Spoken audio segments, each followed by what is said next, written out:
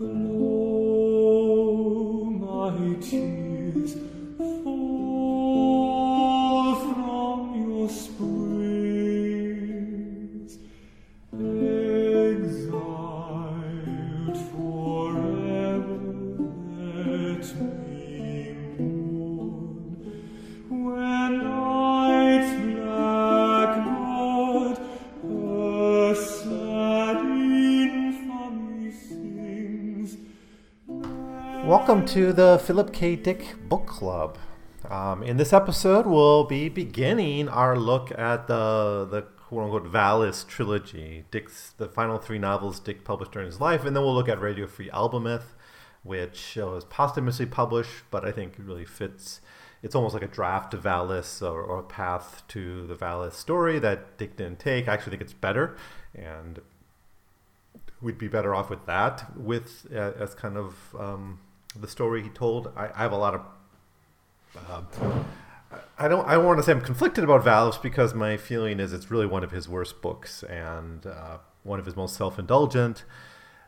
If not, it's the most self-indulgent book he published during his lifetime. It's very self-centered. It's bizarre. It's full of bad philosophy, and it's got some ideas in it. It's got some set pieces, and it's got some moments I still like. And I'll come back and look at this, and I have some fun with this work. But it's so muddled, and I understand why that's attractive to some people, and some people really like the goofy kind of Gnostic side of Philip K. Dick. I don't know. It doesn't really work for me. And I think that's the case with most of the Valis novels. So The Divine Invasion, which really is a straight-up science fiction novel, although it deals with some of the themes that Dick's playing with here in Valis. And then you got The Transmigration of Timothy Archer, which is a more conventional novel. It's not really science fiction at all, except very loosely. But it also deals with Gnostic issues, and it's his kind of take on Bishop Pike and his friendship with Bishop Pike, and that's a better novel. That's the best of the three by far.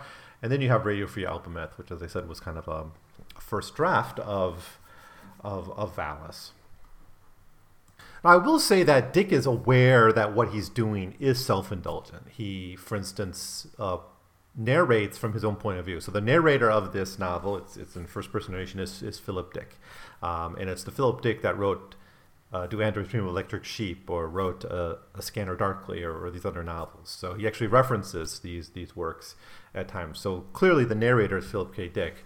But the main character of the story is Horse Lover Fat. And within the first page or so of the novel, the narrator tells you that Horse Lover Fat is Dick. So throughout the novel, you're going to have Phil Dick, the narrator, the I, and you're going to have Horse Lover Fat in the same place together, talking to each other even. And this is just an internal dialogue between Philip K. Dick. Horse Lover Fat is the Philip Dick that experienced those strange phenomena starting in 1975. Those events that derailed his career. That's the time he stopped writing, as we've seen going through this podcast. He didn't write much in the 70s. Really, after 71 or so, he more or less stopped writing. He published some old manuscripts he had. He did write a couple books, but his publications really slowed down, and he wouldn't really pick up the pace of writing until the very end of his life in 1980s. He dies in 1982, of course. So these final novels all came out in the last years of his life, and I can understand why he wants to meditate on these experiences that had such a profound impact on him. But I can't imagine someone who's not deeply interested in these phenomenon and take these phenomenon seriously getting much value in it. Now, I do think Dick, though, is self-aware enough to realize what he's saying is a lot of nonsense. There's even moments in the novel where Philip Dick kind of steps out of himself and essentially says, this is preposterous and no one should take this seriously. And sometimes he's doing that from the narrator. He's doing it from the narrator's point of view. So he's essentially talking to his horse lover Fat side, saying what you're talking about is nonsense. These philosophical speculations, these theological ramblings don't really make any sense to anyone but you. There's actually a passage, it's in chapter 8, where the narrator is talking about Parsifal, and there's a connection here between Parsifal with, in Parsifal, the Wagner opera, there's Amorphous who has the wound that won't heal and all this, and he makes a big deal of Wagner. Maybe we can get into that. I'm not really, I guess, strong enough on Gnostic philosophy to comment beat by beat on what he's trying to say. In fact, the philosophy is kind of all over the place, and it seems kind of jumbled. And some philosophy is written that way, I realize, but it's not as straightforward as a lot of his other works. And his works aren't necessarily that straightforward. I'm saying those other works, you can kind of grasp what he's trying to say and the themes he's trying to get at. This one is just kind of it's almost like he's vomiting all over the page. But anyways, here's what he writes on this section.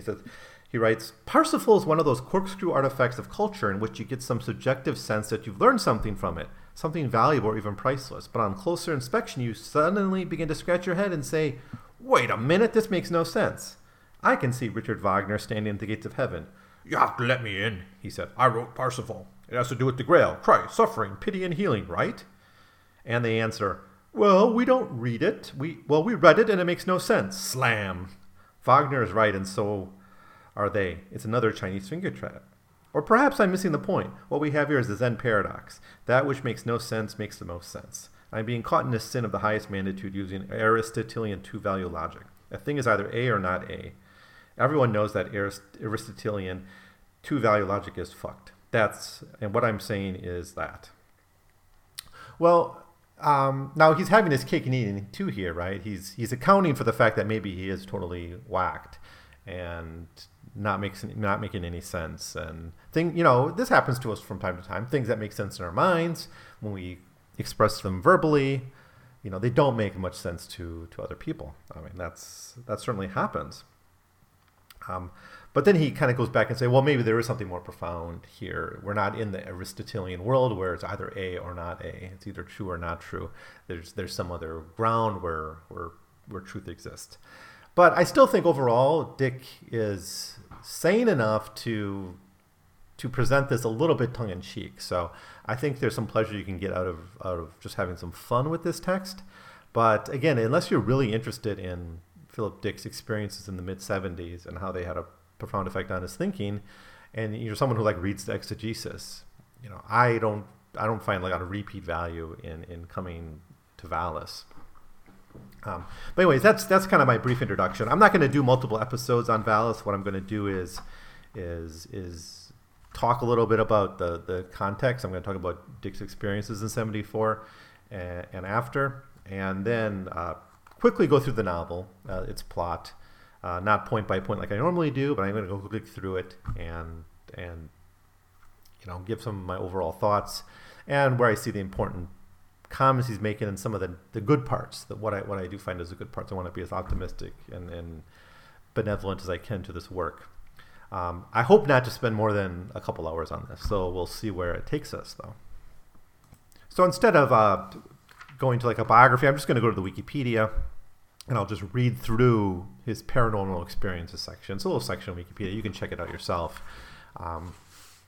And there's various aspects of it. One is, the core of it is this belief that he's receiving knowledge from some external force, right? Like the logos. So that's a big theme in this novel, is that there's an intelligence in the universe, essentially a logos that can communicate to us through various ways and is kind of controlling things and deriving things and has some relationship with the true nature of reality that we're not experiencing. So there's that. And then Dick believed he was starting to get in kind of a conversation with this. Another part of it is the growth of his paranoia about state power. And it's in Valis that Dick begins to write about the Black Iron Prison. I think this comes up in the exegesis too, so it's not original to this work. But of course, no one read the exegesis until it was published or in selections after he died. So for a lot of people, this is our first entry into it. In fact, much of the novel Valis is simply selections of the exegesis thrown onto the paper, kind of commentary on things that are happening in the novel. That the novel's not autobiographical entirely. It's mostly autobiographical, but in the second half especially, it kind of diverts and becomes a little bit science fiction-y and in some ways actually a little bit better. The first half is really hard to get through unless you, again, are really kind of fascinated by what happened to Dick. So let's talk about this. This is known as the 2374 experience.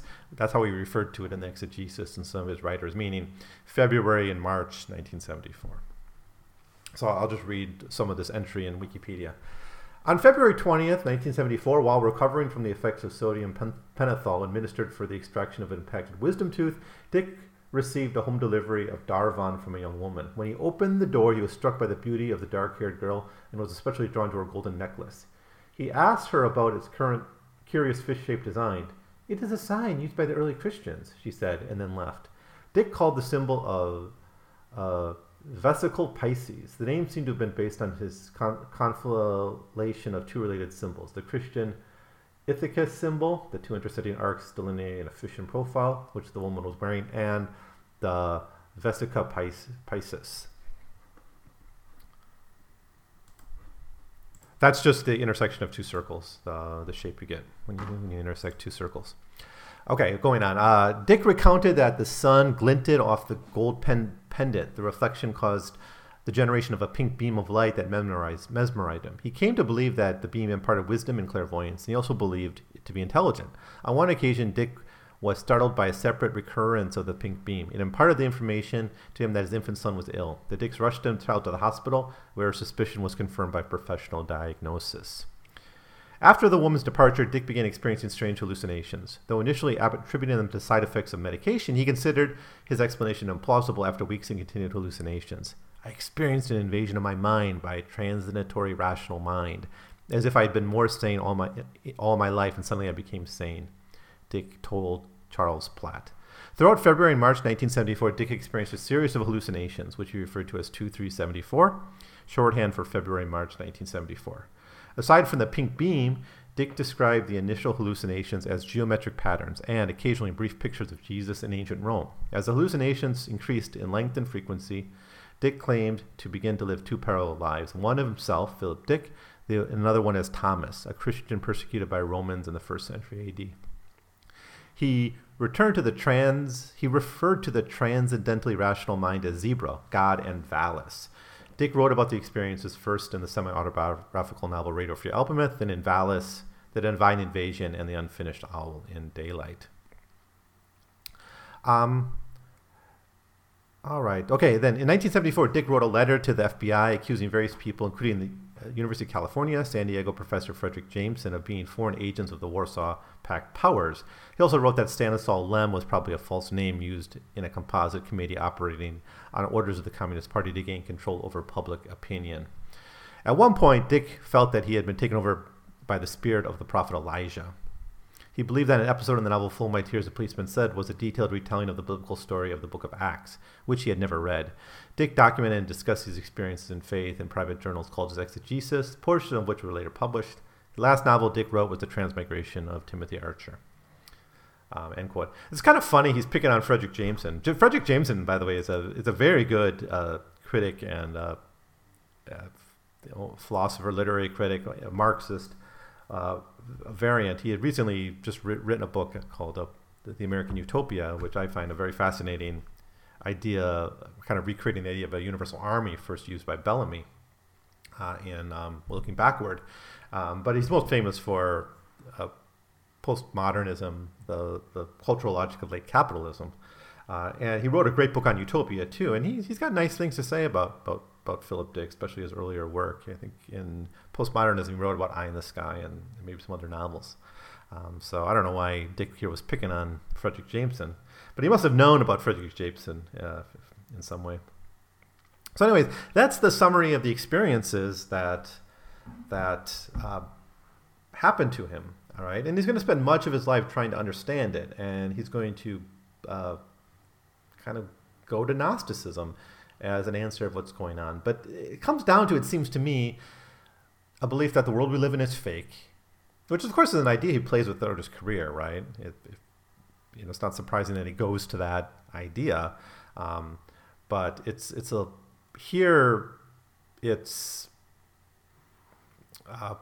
it does have some political overtones, like the idea the empire didn't die. I mean, we can read that literally. I mean, he had visions of the Roman Empire, apparently. So the belief that we're still in the Roman Empire was part of it. But I think there's another level to it, and that is just like underneath the facade of democracy, we have the endurance of tyranny and state power. And these are ideas you see in like Faith of Our Fathers. You see it in the Simulacrum. You see it in a lot of his works from the 60s, where he is writing about the endurance and the perpetuation of power in society. In a lot of his dystopias, he writes about this stuff. So it's actually dealt with better in those novels, I think, than in Valis, where I don't quite know what to do with the Black Iron Prison. I don't quite know what to do with the fact that we might still be living in the Roman Empire, or the empire never died. You know, I kind of see what we can do about the police state in Flow My Tears, The Policeman's Dead, or the structures of power in the Simulacrum, or novels like that. I can kind of conceive of ways out. Even Our Friends from Full Ox 8 has an escape latch. There's not really one here. It's just there's something running the world external to us, connected in some way to the Logos, right? And that there's a way to communicate. And Dick felt he had become a conduit, almost a prophet, right? I don't like Dick as a prophet. I don't think his best writing comes when he's thinking he's a prophet. But again, I understand why some people are attracted to this aspect of his work. So that's my introduction to Valis. We're going to then I'm going to quickly go through the plot as quickly as I can. I'm going to record this over a few days. As I think more and more about this, I'll jot down a few notes and give my thoughts as I go through and read this novel. One more time, depending on your point of view, you can imagine I'm doing it so you don't have to. But you know, I'm not going to shy away from it. It's just it's a bit bizarre, and the philosophy is a bit jumbled for my liking. But what I do like about Valis, I'll just leave this like chapter of my talk on this point. What I like about Valis is some of the set pieces, some of the moments, like when you have friends sitting around talking about theology and speculating about things that happened to him. When we learn about his relationships with various women and how heartfelt he was and how hurt he was when one woman kills herself, and how another was dying of cancer. You know, there's a wonderful scene where they go to a movie and they start to interpret the movie, and they go a little bit far with it. But, you know, the way you see people break down movies on YouTube today, right? Of course, now people can watch movies frame by frame on their computers and really do those in-depth analysis. They have to keep going to the movie to see it a few times. But I actually love that stuff. You know, it's just friends sitting around talking about life, not taking life too seriously. Unfortunately, that's not the novel we get. It's, you know, when I was rereading this, I was actually thinking of rereading the first half of it. I haven't got through all of it yet. But when I was rereading this, I thought, like, maybe you could imagine a lot of these conversations taking place even in A Scanner Darkly, like in those moments that maybe Bob Arctor zipped through when he was looking back and at the recordings, right? Because they're not that interesting in the context of that novel. But they're just friends hanging around talking and babbling, because, you know, they don't have jobs, they're not really working. And I don't think that's the worst way to spend one's time. I'm not opposed to theological speculation and thought and conversation. I think that's actually a very valuable and meaningful thing. It's better than jihad, right? It's better than other ways we can explore religion. It's better than religious paranoia. So I kind of appreciate some aspects of it. What bothers me about the novel is its opaqueness, its self-indulgence, its overall pessimism, I think, too, which I'll get to as later on as I talk to it. So I'm going to sign off for now, come back probably in a few days and start giving you my thought on some of the chapters, give you a brief overview of the plot, and then give you my final thoughts on it. So I'll see you in a little bit. Well, I'm back. I finished reading the final few chapters of Valis. I put my thoughts together. I sat on it for a day or two, and now I'm ready to give you my final thoughts on this novel. We're going to do it all in one go, and I'll probably do that for the rest of the Valis trilogy as well. So Valis stands for Vast Active Living Intelligence System. It's kind of a a technological interpretation of the logos, the idea that knowledge, information is at the center of reality. It's a non-materialist philosophy, and I think one reason a lot of people will get turned off by Valis or frustrated by it is because it is, at the end of the day, a very nebulous philosophy that's essentially non-materialist, and it's hard to get your hands around, right? And maybe some people like that. Of course, I know there's a space for idealism and for Gnosticism and these types of speculations, but it does make it a little bit harder to handle. Now, I'm going to try a fairly objective reading of this novel, even though it's told from the first person. It's told from Philip K. Dick's point of view.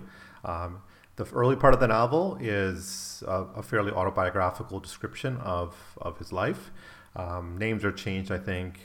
His name isn't, obviously, but names are changed and situations change. Like his wife has a different name, but his son has the same name. The major events I talked about before, the 1974 events, are all described. Although the order is a little bit changed from how I understand them. But he talks about those. He talks about his time in a mental institution after a suicide attempt, and all these things which are drawn from life. The dead friends, the friends who commit suicide. We saw some of that in A Scanner Darkly in his kind of eulogy epilogue to that novel. Now, from his point of view, he spends much of the novel conversing with his friend Horselover Fat. Now, Horselover Fat is simply Philip Dick. It's admitted, like in the first page, essentially, of the book, that he is Horselover Fat, but it's a part of Philip Dick's identity and consciousness. Now, towards the end of the novel, he almost becomes a separate character and can be physically in a different location, and that's just a little Philip K. Dick weirdness, how Horselover Fat's aspect of his personality becomes a separate person, but throughout the rest of the novel, most of the novel, he's just always with Philip Dick, always with the narrator. So I'm not going to talk so much about Horselover Fat. I'm just going to kind of look at it more from a third person's perspective. Objectively, what the novel is, it's about a crazy guy who meets some crazy cultists, and then that's pretty much the whole story. It doesn't amount to much more than that, at its most objective and superficial. So Philip K. Dick begins to exhibit mental illness after his friend Gloria, a drug addict, kills herself. And this is described in the first chapter, and it's a very traumatic event for Philip Dick. And it really is the beginning of the splitting of his consciousness and his mind.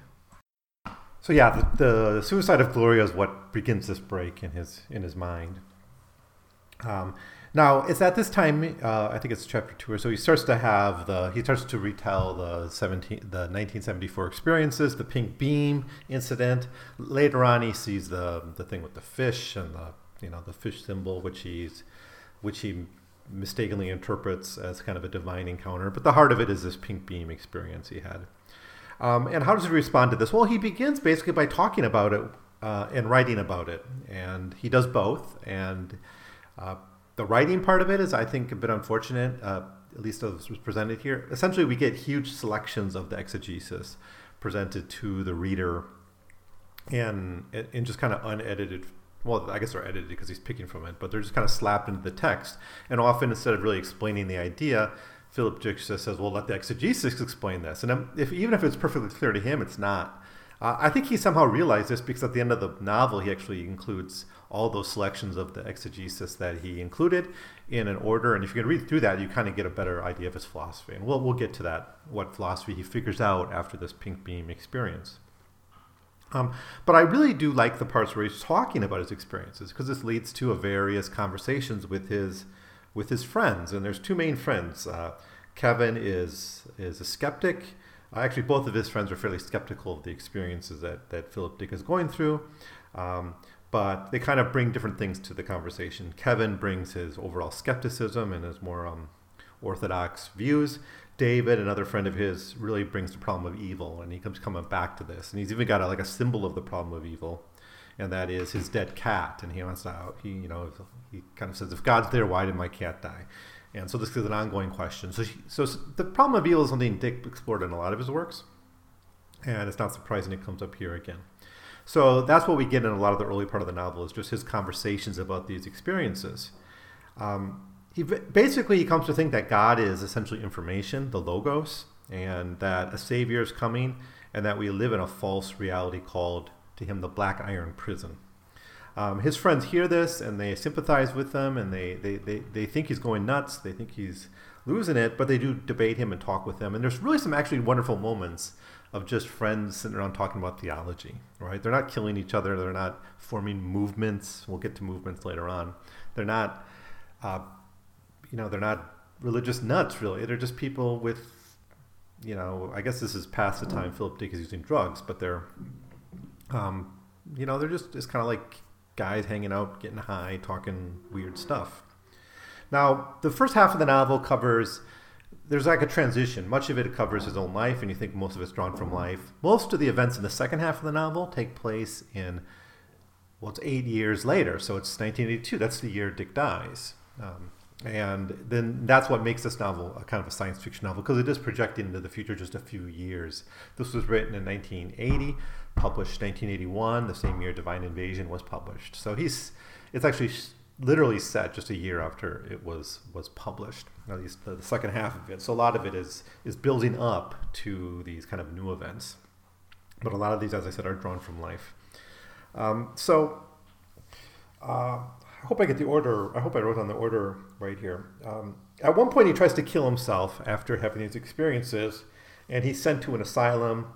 And this just gives him another person to engage with and talk about theology with. And this is a guy named Dr. Stone. And Dr. Stone's very educated. He knows Gnosticism, or he's had patients before who had these same ideas. I think there's a suggestion there that he's aware of this because other people have had these experiences. And that's something I think that's on Dick's mind, is that other people have kind of gone through the asylum, gone through these institutions, have had these ideas in their brain. So he gets out of that eventually, and he tries to stay out of the asylum again. He doesn't go back, but he still has those memories, and he talks quite a lot about that experience. It's a pretty actually intimate, it's one of his more well-developed looks at the asylum. It's not in a sci-fi setting, though, but it's realistic. But it'd be useful to compare that to maybe what we see in We Can Build You, or some of the other novels that deal with the patient-doctor relationship in psychiatry. So during this phase, another one of Philip K. Dick's friends dies. This is a woman named Sherry, and she dies of cancer. And this has another profound impact on Philip Dick, who very much loved this woman. He was, I think, living with her a while when he kind of broke up with his wife, and there's all kind of the family politics. Oh, I forgot to mention this issue with his son. Now, the son here is named Christopher. That's Philip Dick's real son's name. I think it's his last kid that was born with Tessa Dick. And sometime after the pink beam experience, he started having visions of a birth defect that his son had, and then he thought this was going to risk the life of his child, so he took the kid to the doctor, and the doctor confirmed there was this birth defect, and then it was repaired, and it potentially saved his life. This is a story a lot of Philip Dick fans know, and it's really kind of spooky. I don't know what to say about it. I don't believe in the supernatural, so I don't believe he was getting knowledge about it, but I think probably it's more likely he saw something about his kid that bothered him and he took him to the doctor. But who am I to know? I can't know what really happened.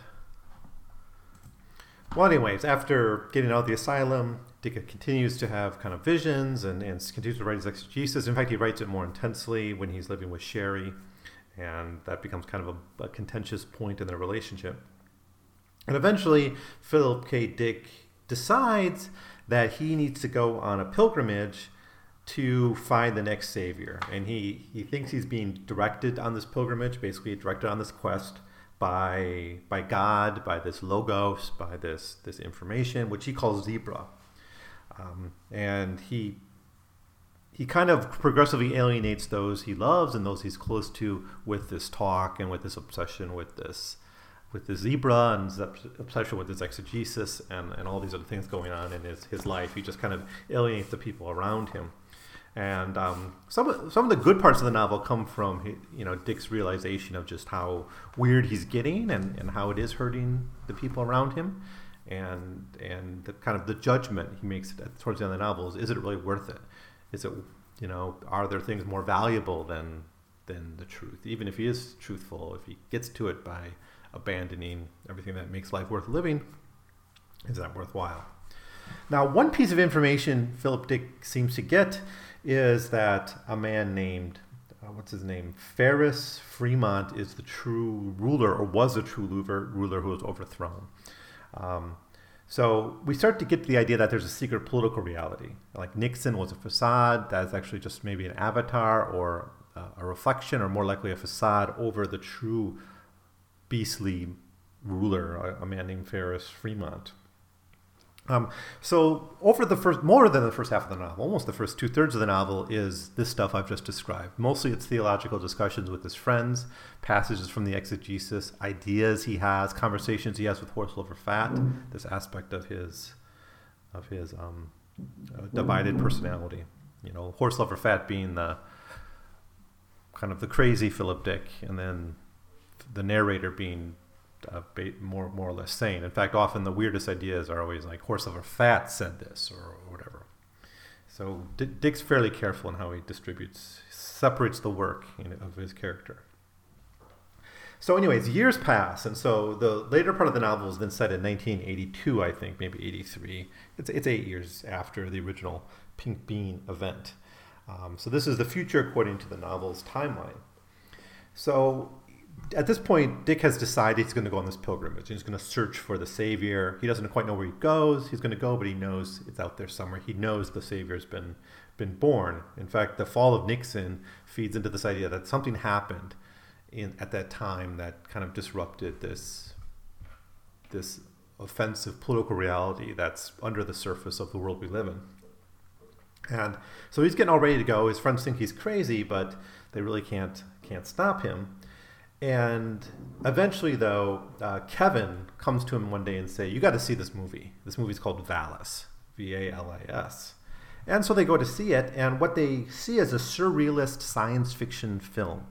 We do get a description of kind of the scenes of the film, but it's mostly we get a feeling for what this movie's about in the after discussions they have, because it's presented as a really surreal movie where there's images that don't make any sense.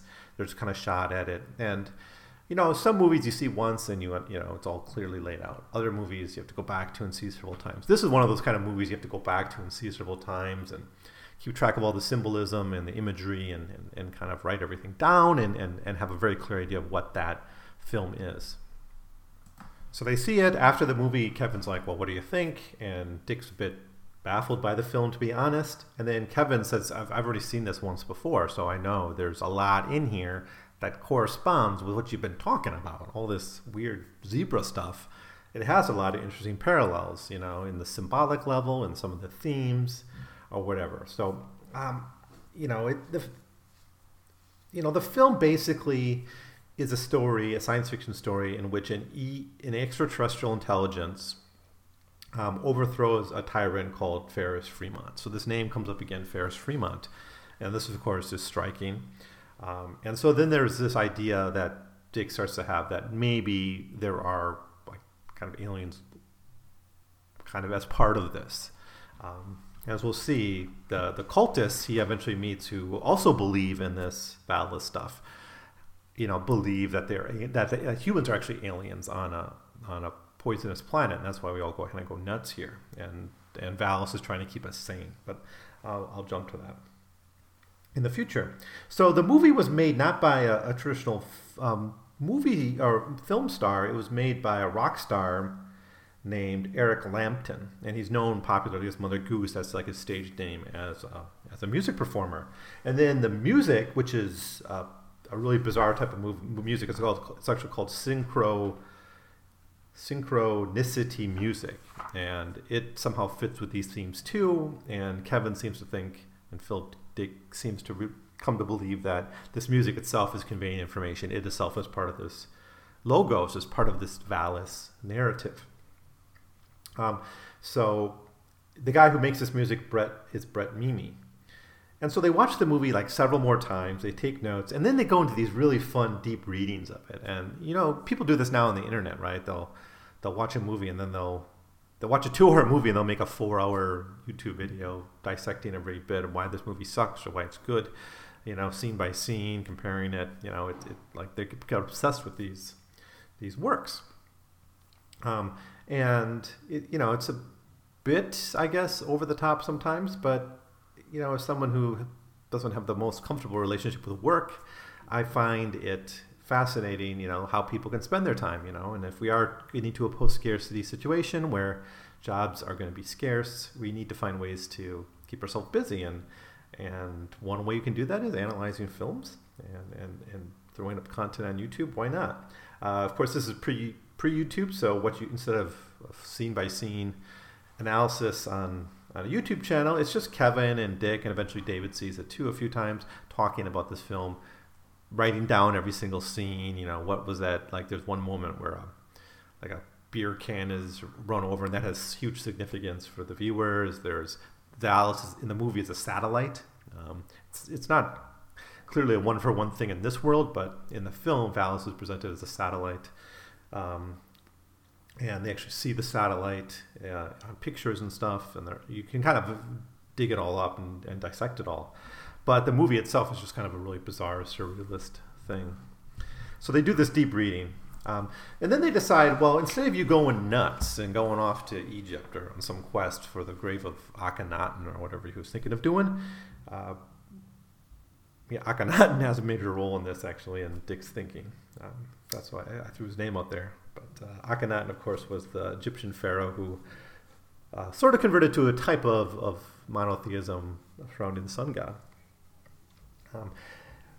Anyways, Dick, by this point, has become famous. I kind of like how Dick projects. By this point, he'd already sold the rights to Do Androids Dream of Electric Sheep, become Blade Runner, and I think that movie was in production late in his life, so maybe he was already predicting a comfortable future. But in this novel, he gives himself a fairly comfortable future already, and I like that, with Hollywood connections, people he can call, right? So he's able to basically get in contact with Eric Lambton via his Hollywood connections, and he basically calls up his agents or something and says, I want this guy for the film I'm doing, and I was going to choose Robert Redford, but I want this guy. And so he gets in contact with it, but instead he just sends this note, like it just says King, like blank or something, and then they know the answer from Dick's, like the knowledge he's been received, and that's King Felix, which is kind of a name for the savior. There's different names for the savior that come around. One is like King Felix. One is Saint, like Hagia Sophia comes up again, as it did in Deus Irae. This idea of Sophia, knowledge, wisdom, the Logos being the name for Christ. Also, there's many other saviors come before: Zoroaster, Mohammed, Christ, the Buddha, etc. But the new one, so the name, kind of the placeholder for the coming savior, is going to be this King Felix. And he knows the answer. He answers back King Felix, and then Eric Lambton gets in touch with him. And they basically invite him out to their house to take a trip. And so Kevin, David, Philip K. Dick, and Horst Lover Fat in PKD's mind go to visit the Lambtons. So they go see the Lambtons. So it's going to be Eric Lambton, it's going to be his wife, and it's going to be Mimi, who it turns out is dying. This musician is dying. And they're basically running this strange cult. Now it matches a lot of the points that Philip Dick has come to through his kind of own studies into Zebra and his writing of his exegesis. But the heart of their cult is basically surrounding their 2-year-old daughter named Sophia, who they see as the savior. And she talks like an adult about theology to them. Now, there's different interpretations of how this is. Of course, the straight-up one would be that she is the savior, and she does have some kind of access to the Logos, and that's why she can speak that way. But I think it's Kevin deduces that maybe she's just being like spoken. They're speaking through a microphone or something to make it look like she's talking.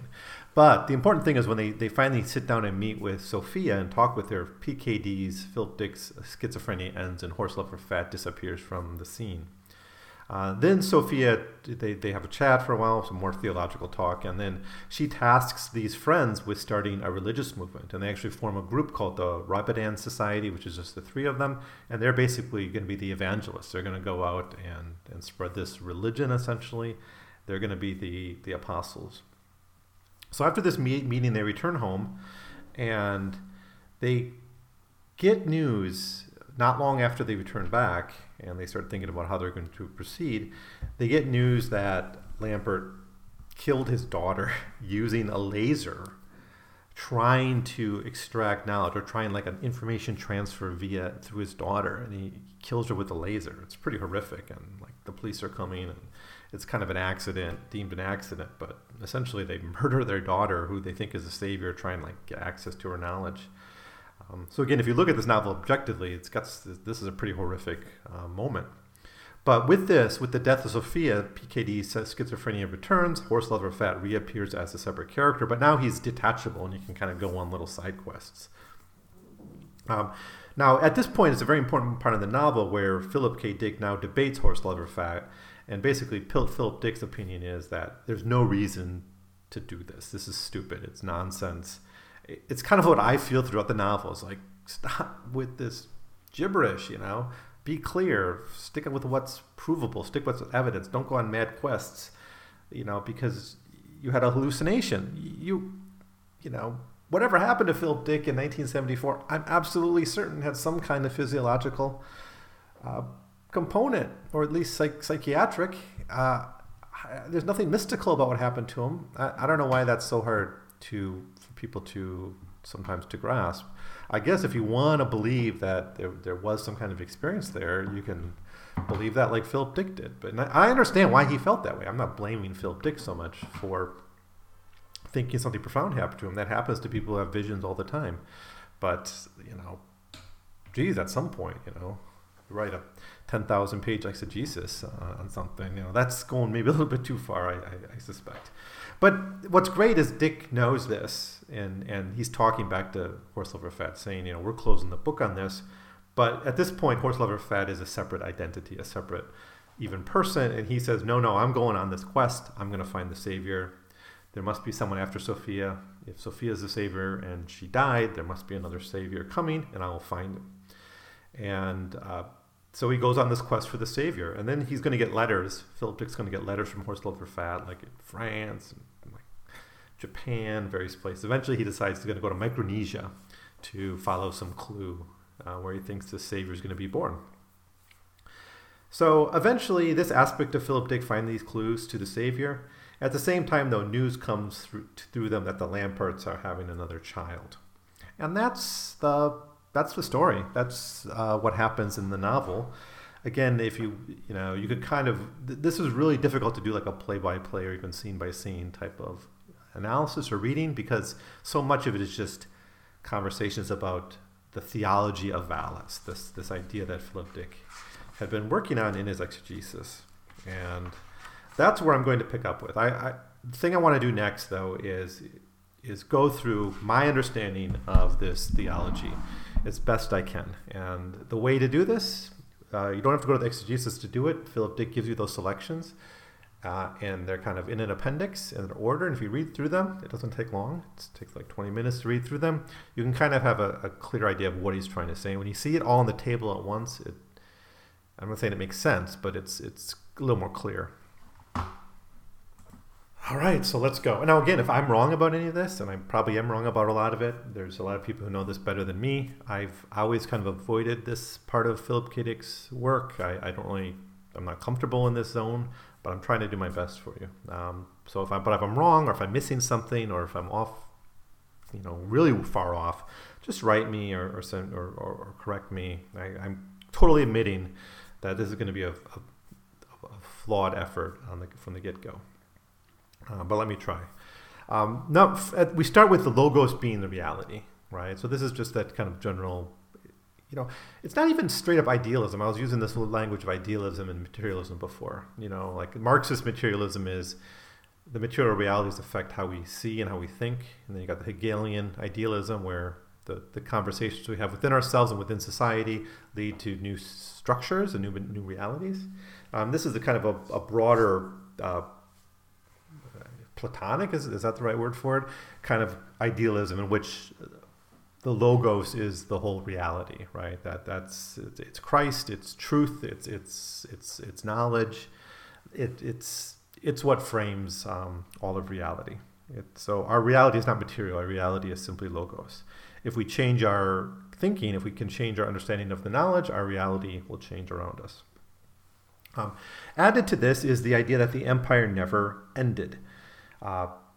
We have our reality is false. It's to cover up this fact that the empire never ended. And this empire is pretty explicitly stated to be the Roman Empire. The date for this facade beginning is given as at the date that Jerusalem fell during the Roman occupation after the Jewish rebellion in 60 CE. So early theologians and philosophers knew this, knew that the Logos is reality, and some of them know about the false reality that's been thrust over us. So there's a lot of exploration of various thinkers, like the ancient Greeks, the ancient Egyptians, the Buddha, these people, or even medieval philosophers who know this and are kind of carrying on the truth. So this cult that we meet, the Lamberts, is not the only such cult that has ever existed. So the reality is the Holy Roman Empire, but time has stopped in a way. So the whole temporal aspect of this is really confusing because at one point Dick says we're like in the year 100 CE in reality. So somewhere 30 years added from the fall of Jerusalem, or 40 years added from the fall of Jerusalem to now. I'm not quite sure where that was added in, but that's the basic idea. Kind of time stopped at that point. We've been living in this delusion ever since. Now, some Christians know this as well. To quote this, the Rose Cross Brotherhood wrote, Ex Deo nascimur in Jesus mortima per spiritum sanctum revisimicus, which is to say, from God we were born, in Jesus we die, by the Holy Spirit we live again. This signifies that they had rediscovered the lost formula for immortality, which the empire had destroyed. The empire never ended. So he saw the Savior, which he sometimes calls the plasmate. It's essentially information, and it's an avatar of the Logos, which I think we already know. So Sophia in the story is imagined to be this avatar of the Logos, and that's why she can speak, because she is essentially information. Now, material change, moving on, material change is a change in our knowledge, or essentially material change is a false knowledge. So this is a way of explaining material, like false realities. Of course, that's a theme that Dick explores a lot. He's never really gone at it this way, I think, and I'll talk about that later. But the reason reality shifts around us and changes, and our reality is not stable or secure, we're living in a false front, in a facade. The reason is because knowledge has changed, or knowledge is false. Our knowledge of the reality is false. And the way to kind of get to the truth is, of course, or the way to reconstruct the real world is to get to the real knowledge, right? And we should then be listening for and hearing the Logos, but this has been hampered in various ways. So the act of reclaiming the Logos, which Dick thinks happened to him with the pink beam, is called anamnesia, which is essentially the negation of amnesia. So it's the end of forgetfulness. It's the end of forgetting. So this assumption there is we remembered it, right? It wasn't just we learned something. The knowledge had always been there. It's just we had forgotten it. And then anamnesia is the act of unforgetting. So the enemy of the empire is information. At one point he even defines this. Quote, the empire is an institution, the codification of derangement. It is insane and imposes insanity on us by violence, since its nature is a violent one. To fight the empire is to be infected with its derangement. This is a paradox. Whoever defeats a segment of the empire becomes the empire. It proliferates like a virus, imposing on its full form on the enemies.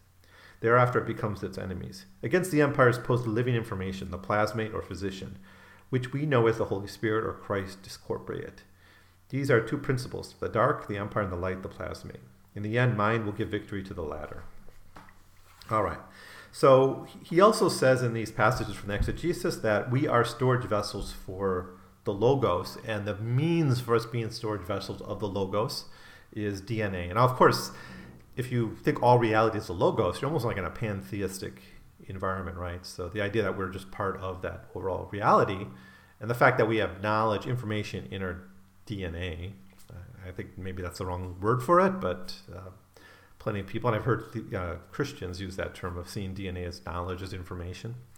I don't know if that's the right biological way to frame it, but that's certainly something what Dick thinks. Dick thinks DNA is knowledge. So I hope that explains the core ideas in Valis, the core theological ideas. There's, of course, many other dimensions to it. There's a lot more going on. There's a Grail quest. There's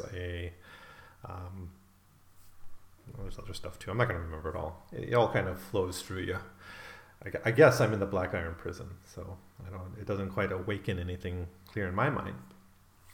But anyways, what relationship does this philosophy have to Dick's work? So there's basically, we can do this historical reading of Dick's works. I'm doing it chronologically, so I think you know where I stand on that, where we kind of see what themes interested him in the 50s, what themes interested him in the 60s, and try to explain why, try to understand that change, to see how themes change over the evolution of his writing.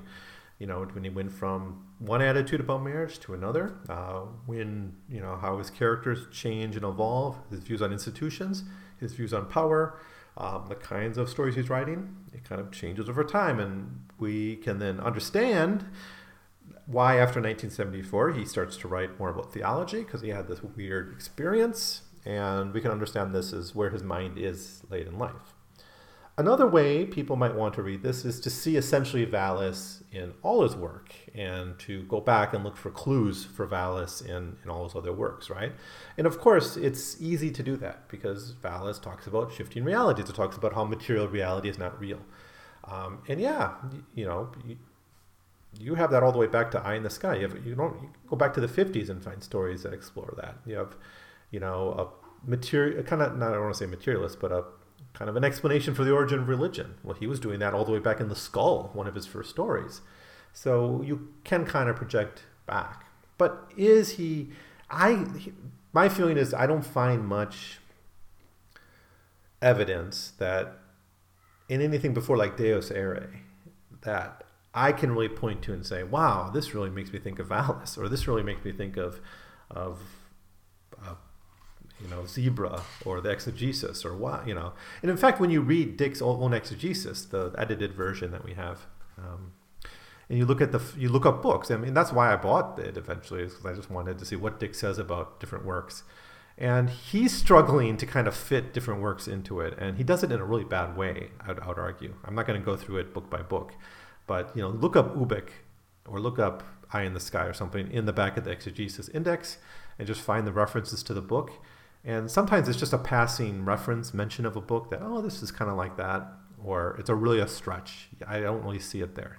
So I don't think Dick is a reliable narrator of his own career at this point, because he's so obsessed with these ideas. So you kind of project certain ideas onto these works that don't fully belong there. That's what I think. So let's take the two kind of baseline themes. Of course, we've looked at a lot more, but let's take the two base ones, like the false reality and humanity, kind of the three stigmata stuff, right? The three stigmatas were false reality, alienation, and despair, right? So two are really about the human condition, and one is about reality. So false reality, here there's a new cause, to be frank. It's not about forgetting the reality that once was. It's not living in the Black Iron prison in earlier works. For instance, when he first was exploring with shifting realities in his earlier novels, like his Cosmic Puppets, it's a battle between the gods where we're playthings of the gods. Yeah, there's a spiritual element to it, but it's nothing like what's described here. Or in Eye in the Sky, where it's about how we all experience the world a little bit differently. It's really a thought experiment in shifting perspectives and subjectivities.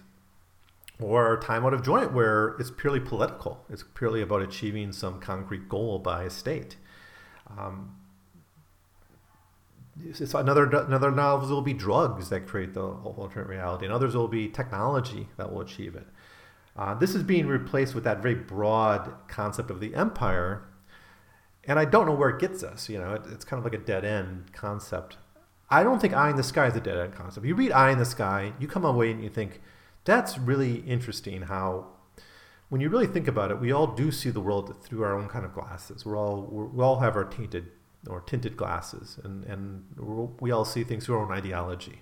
That's a useful idea, right? When you have a conversation with someone and you find you reach a sticking point, and you realize, well, it's because we're looking at the world a little bit different, right? Maybe we need another way to come at this to find agreement.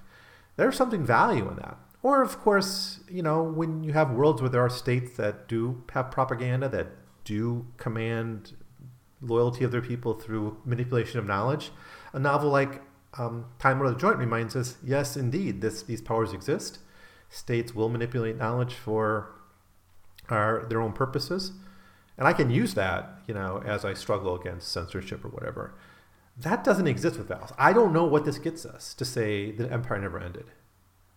What does that even mean? I mean, it's bad history, first of all. Yeah, we could say empire still exists in the world. It's not the same. That empire has changed. The way power works has changed. To see power as just a black iron prison for eternity, we're kind of back into that kind of Orwellian idea that power is just the boot smashing on the human face for all time. We can't really escape it. And yeah, you can go on your spirit quest to Micronesia looking for the savior, but at least the picture we have here is there's no way out. And if we take Divine Invasion as a sequel, that deception has remained, it seems. So I don't know. I just don't see where this gets us, and I don't see a real connection to his previous explanations. Just because it's about shifting realities or blurred reality or something doesn't mean he's talking about the same things in the 50s and 60s as he is in 1981. Same thing. What is human? Well, throw out empathy. Throw out all that robot stuff. It's not all. Reality is now all the manifestation of the Logos. Humanity is simply that. He never wrote anything like that before. He always cared very deeply about individuals, subjectivity, different experiences, caring for one another. Love is something he cares a lot about. Actual meaningful relationships. It's all kind of dumped out of the window here. And we just get this very weird definition of humanity as simply an avatar of the Logos, right? Conveying information through our DNA. There's no history here, so we can't talk about frontier. There's a lot of other issues that I'm interested in when I read Philip Dick, whether it's the frontier or family and marriage or perception or states, institutions.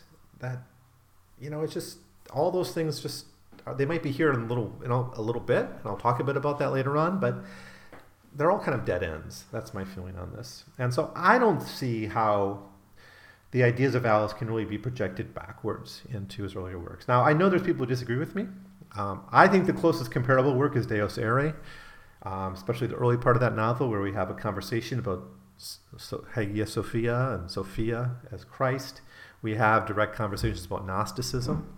So, yeah, I think in Deus Irae there is. And obviously, when he was writing that, he was playing with these ideas at some point. At least doing the rewrite. I don't know what was in the original draft.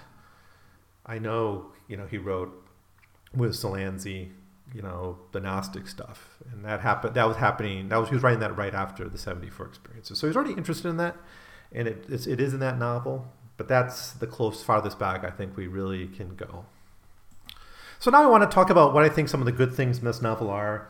I think there's a lot of fun bits. I think the self-referential and sometimes the self-criticism that Dick gets into is really good. I like how Dick is presented as getting famous and with money to spend, and he's not eating dog food or whatever. And that's kind of cute. And I think some of that is maybe him imagining himself being rich and wealthy shortly. It's kind of sad though when you think he dies in 82 and he never fully got to enjoy a retirement. And there's a lot of books we didn't get from him, I'm sure. I don't know if they're all going to be like Valos. Maybe it wouldn't have been such a big loss in my view, but if he ever got back to writing like he did in the 60s, certainly that is a loss. But just, I think he earned it. I think he deserved it for what he did give the world. And he never really got to experience that, unfortunately, except maybe a year or two. I really like the depictions of friendship and conversation here. I just love that. And I think it's such a great foil to like religious conflict and war. That people can sit down and talk about their weird, crazy ideas. I'm not a believer in much of anything myself, but I like the idea of people sitting down and talking about theology and chit-chatting, and I'll go on, I'll go watch a debate between a Christian and a Muslim and enjoy myself when doing it. As long as it's friendly and in good spirits. I like philosophy. Philosophy is kind of a big conversation, and I appreciate it. Even if the ideas don't strike me as that useful, I think the conversation can be useful. So I like that. I really was touched by that part of this novel, and it takes up a lot of it. Um, you got some strong characters here, especially Kevin and David, the friends, and there's some really touching moments, like Dick's love for Gloria, his love for what was her name? That other woman he was living with, Sherry. Uh, Even the relationship with his wife, who's kind of estranged from much of the novel, is presented well. So I really like those touching moments here, and the friendships and the characters, at least some of them. The scenes in the mental ward are great. I think it's some of his best depictions of institutional life, and they're really drawing it right from life. His earlier depictions are kind of always in science fiction novels, or I haven't read all the mainstream ones, but the ones I have read before are always in a science fiction context. You might have like a robot doctor or an alien doctor, like in the game Players of Titan, but this is very real, and it's really drawn from his personal experiences, and it's, the oppression of it is so real, and it's so manifest as you read it. I like the humor. I like the self-referential humor and the criticisms, and every once in a while when Dick jumps in and says, I'm crazy. He's kind of doing it to Horst Lover Fat, but it's like, I'm crazy. I love that moment when he's talking about Wagner, and he's imagining Wagner, who comes to heaven thinking Parsifal grants him in, and the gods close the door, or God closed the door saying, like, Parsifal's garbage, I didn't understand it. That's Dick thinking about how his exegesis will be received in heaven, I think. So those are some of the things I like about the novel. There's other bits, but there's moments that make this novel worthwhile. I personally think it should have ended with that conversation between Fat and Dick, where Dick says, let's get real. Instead, he goes on and he has Horst Lover Fat leave and go on his little spirit quest. I think, and then you got to explain why he's in two places at once. I prefer the, kind of the moment of sanity that Philip Dick portrays at the end. And, because it gives me some optimism that maybe by this point in his career, Dick was getting over whatever happened to him in 1974. And he wouldn't have, he dies in 1982, but he was a fairly young man still. So, I hate to think he would have been dwelling over that for 20 years or more. What happened to him and continue to write the exegesis or whatever. So, anyways, I think that's when it should have ended. The bad, obviously, I don't like this type of philosophy. I don't like the way it's wanderingly presented. To its defense, though, that's how philosophy often is when you're just chit-chatting with friends. You kind of get there pieces at a time. But frankly, I just don't care about Zebra. I mean, I can kind of observe it. I can kind of sit there and, like, my fist under my chin, say, wow, that's kind of wild. Maybe like you overhear someone at the bar talking some weird stuff. But even though there's kind of an interest there, I don't care, really. I don't want to work hard enough to understand this philosophy to really understand. I don't want to put in the effort, the labor it would take to understand this philosophy. So I'm just going to shut out. And I often did when I read this. And I've read it a few times now. And each time I kind of my mind shuts out and says, yeah, you had me for the first sentence, but no, I don't care. It's kind of just fun to, almost like background music to listen to. And in fact, I did do an audiobook version of this time. I think Fat's role is mishandled in the end of the novel, where he's not just a part of Dick's mind, like a split, kind of a self-conscious reflection of his own divided mind. Instead, he actually becomes a separate person, and I don't know what we're supposed to do with that. I don't like reading the exegesis sections. I think that just breaks up the narrative. It's like an epigraph. For a while, it's like an epigraph every page, almost, where it's just weird stuff thrown in. If you can't explain it in simple words to his friends, he's not doing a better job showing me the rambling, his late night ramblings. And then generally, I think despite the self-criticism, at the end of the day, the novel's self-indulgent, and Dick can't help himself in making this about him and his experiences. And none of the other characters really matter at the end of the day. It's all about him. And even with Kevin, right? You got these Kevin and David, these interesting characters with foils to Dick, but in the end, they're just wrong, right? In the end, they just get convinced. yeah, in the end, everything he believes is sort of confirmed. And even when it's like taken away from him, it's confirmed later on. So, yeah, I think that's kind of self-indulgent. I would prefer a novel about a crazy person, meets some other crazy people in a cult, finds out how crazy he has been, and then kind of coming to terms with the reality. I mean, that's a stronger narrative for me. And we almost get it, and we don't quite get it. All right. Wow, I've only been doing this for about an hour. I thought this would take me a couple hours. I guess that's what we save when we don't do the close reading chapter by chapter. I haven't been quoting much. Themes, other themes. Obviously, I got to the heart of it, but I think there's other things we can talk about in this novel that are here. Drug use plays a big role here. Especially like early on, right away, we're talking about drugs. And we're in a classic 1960s Philip Dick novel about drugs, and maybe an extension of A Scanner Darkly. Where is this? He's talking about Gloria. This is his friend who kills himself. Quote, since he lived in Marin County, she was several hours' drives away. Few inducements would have gotten him to make such a drive. This was another serving up of lunacy. 3 hours' drive each way for 10 Nebutols. Why not just total the car?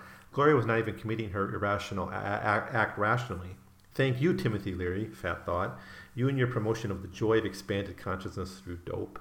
End quote. And his criticism of Leary and the drug culture is on display here, as it is in A Scanner Darkly.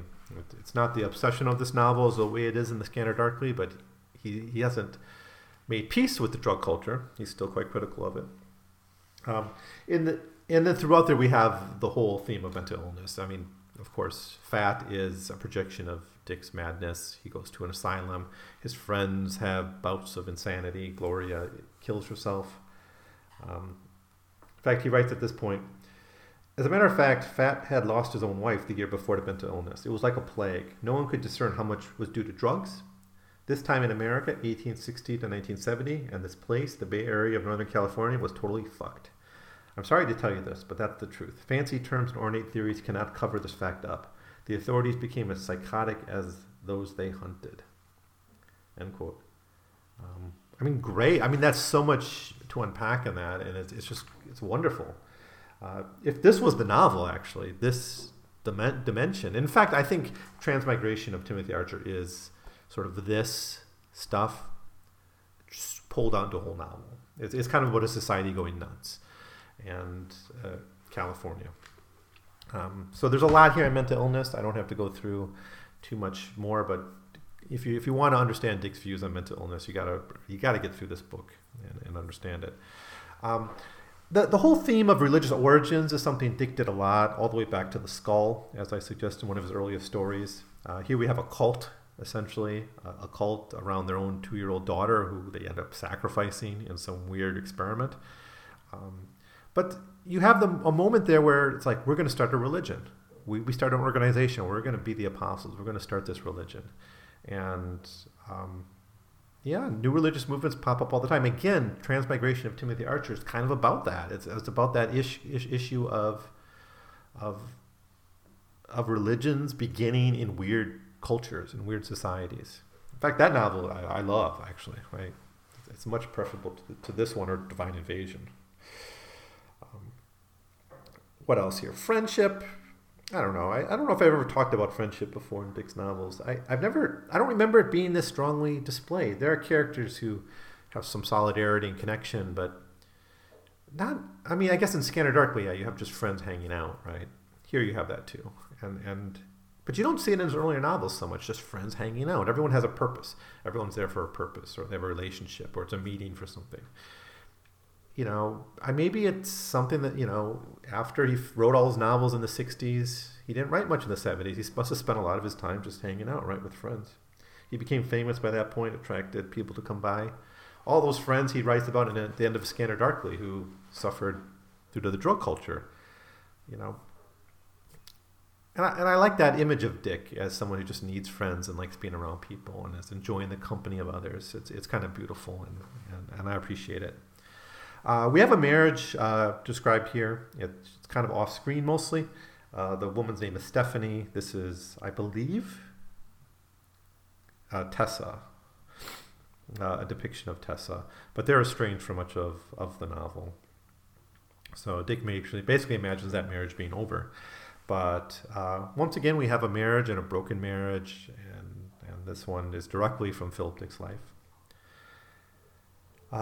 We got a lot here on media, the whole role of the film of doing that. The kind of the media culture is kind of played with interesting ways.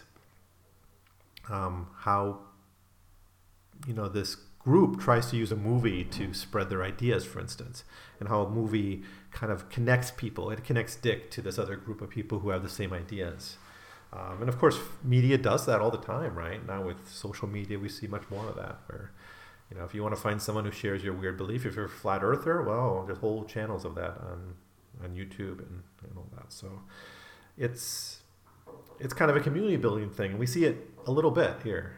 And I mean, maybe I'm reading too much into kind of forecast the internet culture, but the way they talk about the movie, it just reminds me of those people obsessing about a film on a YouTube channel. All right. Disease. We have characters dying of cancer. In fact, disease is talked about a lot, especially with the problem of evil. And the problem of evil I'll get to in a bit, but there's characters who suffer a lot, both from addiction and from cancer and other diseases. And it's kind of a specter over. And again, that's a theme that Dick didn't deal with much in his earlier works. It shows up in A Scanner Darkly via addiction, and it shows up here in a lot of other ways. Gnosticism, I don't have to say more about that. Gnosticism is a theme of this novel. It's a Gnostic novel, if there ever was one. What else? Power is a big part of this, especially with this idea of the black guy in prison. I still don't like this as a vision of power, but because it doesn't really explain too much. I like my power to have explanations. I like to be able to open the newspaper, read about a development, to know who funded it, why, who bought the land, who's paying off who in City Hall, that kind of thing. I want my power visible because I want to fight it, or I want to at least be aware of it. I want to know it.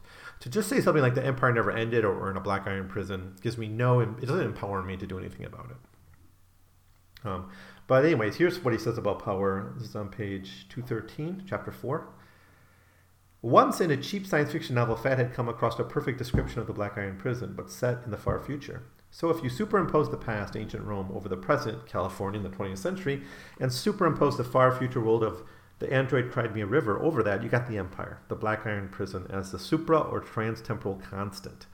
Everyone who has ever lived was literally surrounded by the iron walls of the prison. They were all inside of it, and none of them knew it, except for the gray-robed secret Christians. Now, I guess that is a pessimistic way to look at power, and conspiracy theorist types kind of talk this way, right? They talk, that there's always someone pulling the strings behind the scenes. Everything has an explanation. It's, and of course that feeds into anti-Semitic thought and many other negative ideas. To say there is power behind what we see isn't conspiracy theory if we struggle and acknowledge that can be found. I find with conspiracy theorists, it's always just, maybe, or, did you hear about Goldman Sachs and what they're doing? Or, Goldman Sachs connection to this or that. I mean, of course, Goldman Sachs is connected to a lot of things. They're a bank, right? Banks give out loans to things. They invest in things. That's what they do. It doesn't mean they're pulling the strings, right? Of course, the power is systemic, though. There's capitalism, and that seems big. It seems unstoppable. It seems it can't be overthrown. And I guess it's easier than to kind of have this ennui and say, oh, we're in the Black Iron Prison. What can we do? Wait for Valis to save us. But whatever. We got power here. It's just one of his most unfortunate depictions of power, his entire career. We got a journey. We got a lot about journey here. We got like the Grail quest alluded to. We got Dick trying to take various quests. We got Horselover Fat taking a quest at the end. We got the quest to meet the Lamperts, all that. And music plays a big role. The last theme I want to mention is music. Dick likes music. He liked opera, so he talks a lot about opera. And then we have this Brent Mimi's music, this synchronicity music, which somehow conveys the reality of Valis through the music, the soundtrack of the film. And they tried to break that down even when they analyzed the film. So a lot to think about. It's a tough novel. It's weird. It's I think I made my views clear on Valis. I'm not I almost kind of have to recommend it like half-heartedly to at least say to have that experience and to try it. But if you read the first few pages and you dump it, I wouldn't blame you. It depends how you feel about these things. I just don't think we should make too much of it. I don't think we should take this novel as seriously as some people have. I don't think it's a skeleton key to Philip Dick's works. I think it's a product of things that happened to him late in life, social and psychological and physical things that happened to him later in his life. And he's working through them, and it helped him work through them to write this, I suppose. So that is what it is, but I don't think it's more than that. So that does it. That's all I'm going to say about Valis. For now, I'm going to come back next time with my thoughts about The Divine Invasion, which was conceived of as a sequel to Valis, so we should consider it as such. But it's set far in the future, and different characters. Dick's not really in it, except as the author. So we'll do that next, and I'll give you my thoughts. And I'll do it in the same format. I'll kind of give you my opening thoughts, then I'll give you the general plot, and then I'll kind of go through the important themes and ideas and concepts in it. So in the meantime, there's probably lots I got wrong, and if you're a Valis expert or you read the exegesis and you know everything I got wrong here, which is probably a lot. I'm probably wrong about most of this or a lot of it. Just let me know. I'm going to add to the conversation, and I'll gladly be corrected. And let me know what you think. So send me an email at 100pagescast@gmail.com, or just leave your comments below so everyone can see them. Now, the Philip K. Dick Book Club is coming to an end pretty shortly. Just 3 more episodes that I have planned. But you can listen to my other podcast, my main series. I'm doing various works on other American writers, and I don't know what I'm going to do for a special series after I am done with Philip K. Dick. So I'll be around. I'm thinking of what to do after PKD. But if you have any suggestions, let me know. So that's all for now. See you with my thoughts on Divine Invasion next time.